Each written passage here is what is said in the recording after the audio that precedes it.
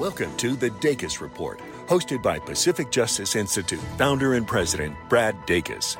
For 25 years, PJI has counseled, represented, and defended people whose religious freedoms, parental rights, or sanctity of life have been obstructed or violated, all free of charge. We leave no one behind and level the playing field for Americans as they are subjected to the tyranny of the powerful. Now, here's Brad Dacus. Welcome to the Dacus Report. Thank you for tuning in. I'm Brad Dacus, president of the Pacific Justice Institute. On today's show, we're now going to have the opportunity to interview an attorney who just recently joined the team at PJI, attorney Harold Franklin, and he's involved in a number of cases already right out of the gate. Welcome to the show, Harold. We're glad to have you on the program.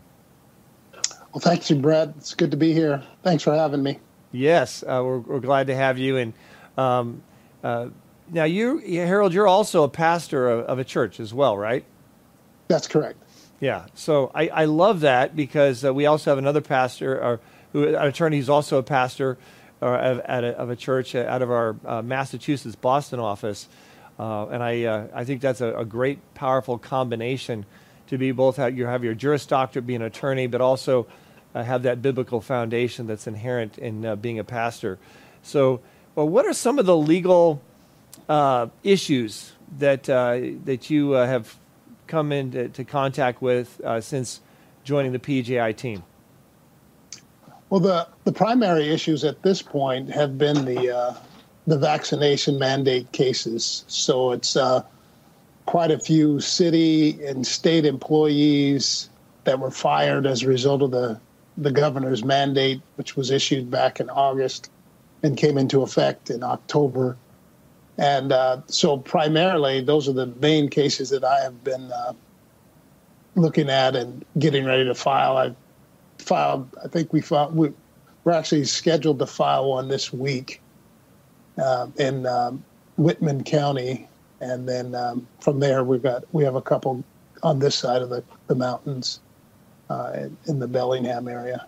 Okay, so for people who are not familiar with Washington State, you're basically, in a nutshell, talking about the Seattle area, right? Yeah, so my area is in Seattle, and that's what I refer to as west of the mountains.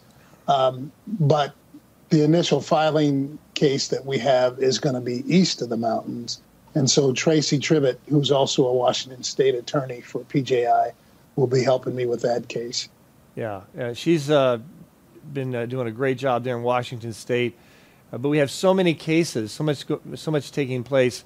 We definitely needed another office, and one specifically on the west side of the mountains in the Seattle area.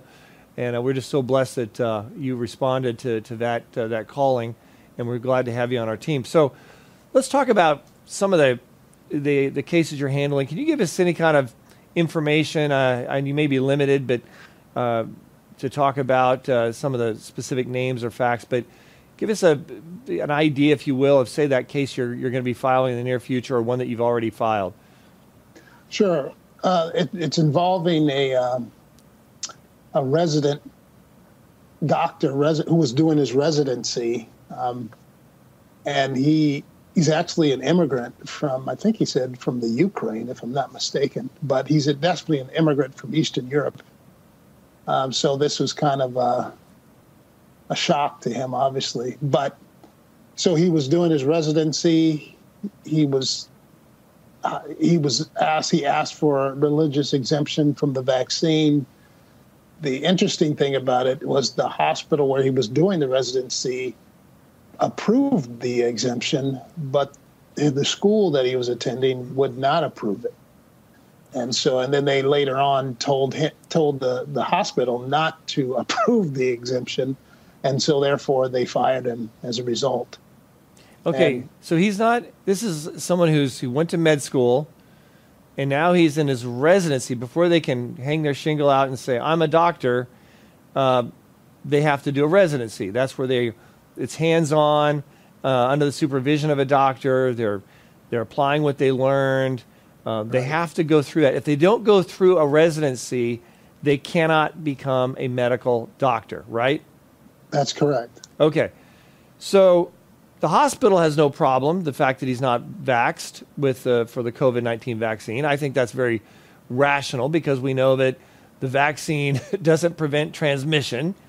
Right. So it's illogical that a hospital would require someone on staff to be vaccinated with a vaccine that's really not acting like a vaccine anymore. It's not preventing transmission. There's no interest involved, legitimacy for a hospital to require such a thing as that. So I think they're solid in their policy, but it's the university where this gentleman isn't even attending anymore. He finished his coursework. They have to sign off on the residency, I guess. They have to have it as a part of him becoming a doctor. Right. So even though he's not on campus at the university, working at the university or going to class, they're sabotaging him by ordering the hospital where he is at, has no problem with him not being vaccinated. They're saying, no, he has to be vaccinated. Even though we have no interest in making this pronouncement, he has to be vaccinated. And if he's not, we're not going to recognize his residency. We're not going to allow him to become a medical doctor. To me, that is just a control thing. Some egotistical bureaucrat, probably at that university, that needs to have their hand slapped or fired, is abusing their authority. It's illogical. It's oppressive. What are some of the things that you're planning on arguing in this case against this intolerant, bigoted, anti-religious institution they call a university? Well, I think you've hit most of them already. I think the overextension of control is the main thing. Obviously, the violation of his religious freedoms, because he has the right to exempt out of the vaccination. Even the mandate says that. And then it didn't stop there, because after he lost his residency, he had to try to find a school that would accept him so that he can complete his program. First, he had to start his residency all over. He had already started it. Now he had to begin again. But in addition, because he was terminated during his residency, this was a black mark on his academic/professional career, and therefore he couldn't find very many schools that would take him. Fortunately, he was able to find one in Florida, and now he's started his residency, but he's lost income, obviously. His family had to be relocated. For a while, he went back into his family business, which was the family, I think, were contractors, so he was working as a contractor for a few months just to keep things going at his household, because he was the sole earner in his family. So it was a pretty big toll on his personal life, his family life, and obviously his religious life. And so all those things are going to be brought up once the case begins, and we'll see what happens. Did you know that PJI's Church Finds Its Voice initiative is a huge success and coming alongside pastors to encourage them to get all their congregants registered to vote and then to vote biblically in every election for candidates that share the Christian worldview and commit to serve their constituents with that mindset? We communicate regularly with over 3,000 pastors, and we do it all free of charge. Keep current on PJI's work on all the legal challenges we face on a daily basis by signing up for our Legal Insider email newsletter at pji.org. Now, back to the Dacus Report. So he had to move, he and his family had to move to Florida. Yes. He found a medical school there that says, okay, we'll bring you under our medical school so you can get your residency done. So he had to move to Florida. He had lost income. He's had to work as a contractor for a while to make ends meet. Right. Someone who should be helping people in the hospitals, who's trained and qualified for residency, was having to hammer nails in wood, contractor work, whatever that involved. It's not like we have an overabundance of doctors. We have a shortage of doctors, don't we? Well, I think based on, and I did this research a little while ago when as we call it, the Obamacare law was passed. I was speaking to some groups about how you're dealing with a demand question, but you're never addressing the supply question. You can't mandate that everybody gets medical insurance, and you only have less than 1 million doctors to treat 300 million people in a country. And so I did the numbers, and that's basically what it came out to be. I think that with all different specialties, with all different groups, there was only less than 1 million doctors that were practicing at the time the Obamacare law was passed. So yes, absolutely. Given the state of the insurance industry and what's happened since then, there's always going to be a need for more doctors. The more you mandate people have to have insurance, the more you're going to increase the demand, and that the demand increases. The rule says supply has to increase, and when it comes to doctors, it's very difficult to increase that supply because that's such a long track to even become a doctor. Yeah. So those are the things that they never consider, and now this is what you're left with. You're left with long waiting lists. You're left with, well, you have to do this. Well, you have to wait for this. You have to go here. You have to go there.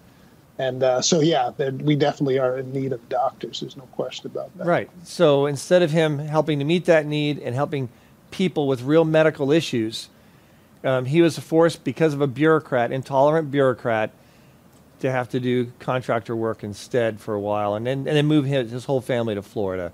Right. That's ridiculous. Now, he did have a religious exemption, correct? Yes. That he filed for. What was it? Just turned down, or did they find that did they believe that he wasn't sincere in his faith?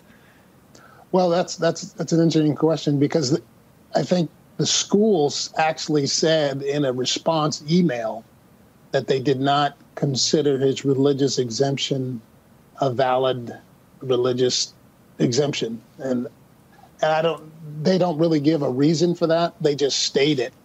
And then the second reason, of course, was it would create an undue hardship if they tried to accommodate him. So the usual answers. But they actually usually they don't say, well, we don't believe that you're religious. Your what is it called? Your specific religious objection to your sincerely held religious beliefs are valid, is what they said. Yeah. And that's the part where they've stepped in the hole, because they don't have the right to make that judgment. Right. I mean, if the person in a letter or something says, I'm going to just make up a religious belief, I mean, yeah, they can then attack it, but there's no evidence to support the fact that that he's sincere with regards to his religious beliefs and convictions. We've seen this line pulled over and over again, Harold, all across the United States, and with PJI cases involving individuals, solid Christians, people of solid faith. They've prayed about it. They have convictions about it against these very controversial, potentially dangerous, COVID vaccines, depending on the individual. So right. This is real, and yet to have them have the audacity to come and say, "Yeah, we just we don't think you're valid. Your religious beliefs are valid, or we don't believe you're really sincere." I find that very disturbing. I think it's also very revealing, frankly, as to the character and potentially the motives and intentions of those making this decision, of intolerant decision with regards to this doctor who just wants to practice medicine. So, right. And as far as reasonable accommodation, we've taken on cases before challenging hospitals who say, "Oh, it's going to be too much of a burden to have them accommodated." We've agreed to accommodations dealing with wearing a mask, being tested regularly. We did that all across America. We proved that it was functional, and we've had hospitals trying to use that as an argument. Realize, okay, you're right. Okay, we'll accommodate. There was no attempt for reasonable accommodation here at all, was there? They just simply said, "Oh, we can't accommodate," right? Yes, that's true. That's correct. Yeah, I am so glad, Harold, we have someone like you with your experience and savvy, with litigation experience specifically, taking on this case. You've been practicing law for at least a few months, haven't you? A few months, I think, somewhere around 31 years. I think it's, yes. the actual count. And it's been quite some time. And you've been in court, and you've argued cases, and you've done depositions. You're experienced. You have the savvy, and I think that doctor is very blessed to have you representing, but not just you, but also the whole PJI team, because as you alluded to earlier, we attorneys, we work together on the team to make sure that every attorney has everything they need collectively to make sure that client is getting the best representation. And I'm really glad that you're there and working with the attorney we have there in Washington State, as well as connecting and communicating with other attorneys throughout the country that we work with and have on staff at PJI. I think we're about 27 attorneys now with PJI. And I'm glad for you to be number 27. We're glad to have you on our team. What legal issues do you see down the horizon for you and PJI moving forward? What other kinds of issues? Well, I think the abortion issue is going to will come up again. It's obviously not on the same level, on the state's level. I think Washington is one of those come and have an abortion states. And I think that's going to create some legal issues around that issue. I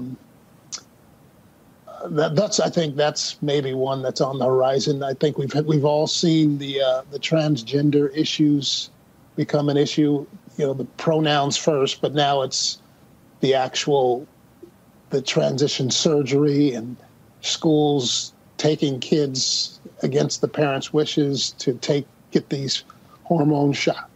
The hormone shots, the puberty blockers, all those things. I think those are probably the bigger issues coming down the pike. The transgender issue is already here. I think the abortion issues are here, but I think those are probably going to start arising in the near future, because I think, especially the transgender issue and the parental rights questions, those are just, to me, such an abominable affront against parental rights. And having raised my kids, and I personally did not allow my kids to go to public school, but my kids are all grown now. And my oldest son is 38, so he's long since high school days. But I have 12 grandkids at this point, and I'm trying to get them out of these public schools, because it's just, it's just not conducive for education, first of all, but anything for that matter. The moral cesspool that public schools have become is just such a disappointment. And, the bad thing about it was I grew up, I went to public schools. I went to the Seattle public schools, and they were nothing like they are today. And I would never even suggest anyone ever go back to those schools. And that's right. Where we are now, though. Did you know that PJI is the only legal defense nonprofit in America that serves state citizens by fighting state legislatures across the country to ensure unconstitutional or corrupt bills don't become unconstitutional or corrupt laws? That's right, for over 12 years, PJI's Center for Public Policy has generated success by standing firm in opposition to unconstitutional or immoral state bills. Keep current on PJI's work on all the legal challenges we face on a daily basis, including our work through our Center for Public Policy, by signing up for our Legal Insider email newsletter at pji.org. Now, back to the Dacus Report. Yeah, the hardcore reality. And we've seen, I'm sure there's case examples of people who come out as transgender who were maybe homeschooled or maybe came from a private Christian school. But it's very obvious that transgenderism is exploding in the public schools, yes. To the point that public schools have become dangerous in this regard. It's no longer a strange occurrence. I remember speaking to a gentleman who's a Christian. He's a vice principal of a high school in a school district, and he said, look, we have a conservative school district. We're never going to, we're not going to have transgenders in our school district. By the end of the school year, I talked to him, and he shook his head. He says, shoot, we have it. Our high schools now, on average, have 2 or 3 transgenders in a very conservative public school district. So public schools are not safe. I agree with you 100% on this, Harold, and that this is something we're going to be watching for. I believe also that cases involving people who had surgery, had the hormone or the hormone shots, and especially as a minor, and they become an adult, I think we're going to see more and more of those willing to sue the hospital, sue the doctors. And I know we at Pacific Justice Institute are encouraging them to contact us if they're in that scenario where they didn't get adequate counseling, or they had the procedure and they had medical issues because of that, and weren't informed of the consequences, and didn't, these are people that I think could have great lawsuits, and I encourage people out there, if they're in that situation, to give us a call and contact us. If you know of someone needing this assistance, have them contact us at pji.org. We do all the work without charge. We right now have over 115 cases in active litigation as we speak. That number is growing and growing at a faster clip, faster than ever before, because we want to make sure everyone gets help, that no one's left on the side of the road. So if you're one of those people out there, you need help, contact us. That's what makes us so unique, is the fact that we do work hard to make sure that everyone gets help. We don't just cherry pick a few high-profile cases. That's what's so exciting about the ministry of PJI. We also have offices all across the country. No other organization of our kind similar in any way has anything like that kind of a ground game to go to bat for you without charge, you, your church, your business. So don't hesitate to contact us. And once again, I also want to thank those of you out there who are choosing to participate in the matching grant program. It's a campaign. It's matching dollar for dollar up to $350,000. So if you want to participate in that, also just go to our website, pji.org. Every donation will be matched dollar for dollar up to a total cap of $350,000. Harold, we have a case we took on involving a 16-year-old. That's what happened to her. But before they could do the cutting and the injecting, we went into court. We got a court to halt it. And after intensive litigation, we got that girl restored back to her Christian family. This is in California. And at the final hearing, the girl said, Your Honor, actually, I don't think I want to be a boy after all anyway. So it's so important, and we're seeing this as an issue not just in California and Washington State, but this is something spreading really across the country, and even could be spread through state legislation as well as even the Senate, the Congress, the White House. I mean, I see the players, the activists there who'd love to push something like this legislatively. What say you? Well, I agree. Right, as it's currently made up, that's definitely the issue. Hopefully, with the victory in the House, that'll prevent some of that.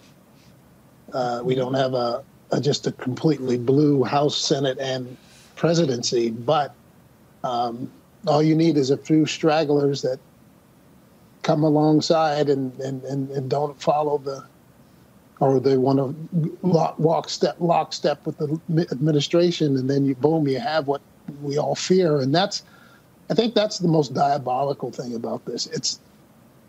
These are public officials that we have put into office. Well, maybe they didn't vote for them, but they still have a duty to represent the interests of the American people, not just a small constituency. And I think it should be pointed out that no matter how much they're trying to push these agendas, whether it's homosexuality, whether it's transgenderism, they're still a small minority of the population. And for them to act as if these people are such a great majority, or everybody wants to be one, it's just a bold-faced lie. Right. And I think that's the kind of things we have to call them out on. Right. They've already tried it with the what they called they tried to ban the counseling procedures that supposedly turn people from the homosexual lifestyle. They've already passed legislation to do that. It's clearly that you're going to see the same thing in the transgender field,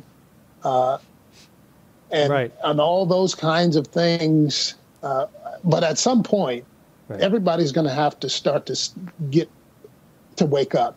You're absolutely, you know what, Harold? You're absolutely right. They need to wake up. They need to be involved. And I just want to thank you, Harold, for the work that you're doing and joining our team at PJI. We ran out of time. Okay. But we'll have you on again, and God bless you. Keep up the great work. Thank you. Well, thanks for having me. Thank you. We would love the opportunity to continue to serve you. Just visit pji.org and click the Legal Insider button to sign up for our email newsletter.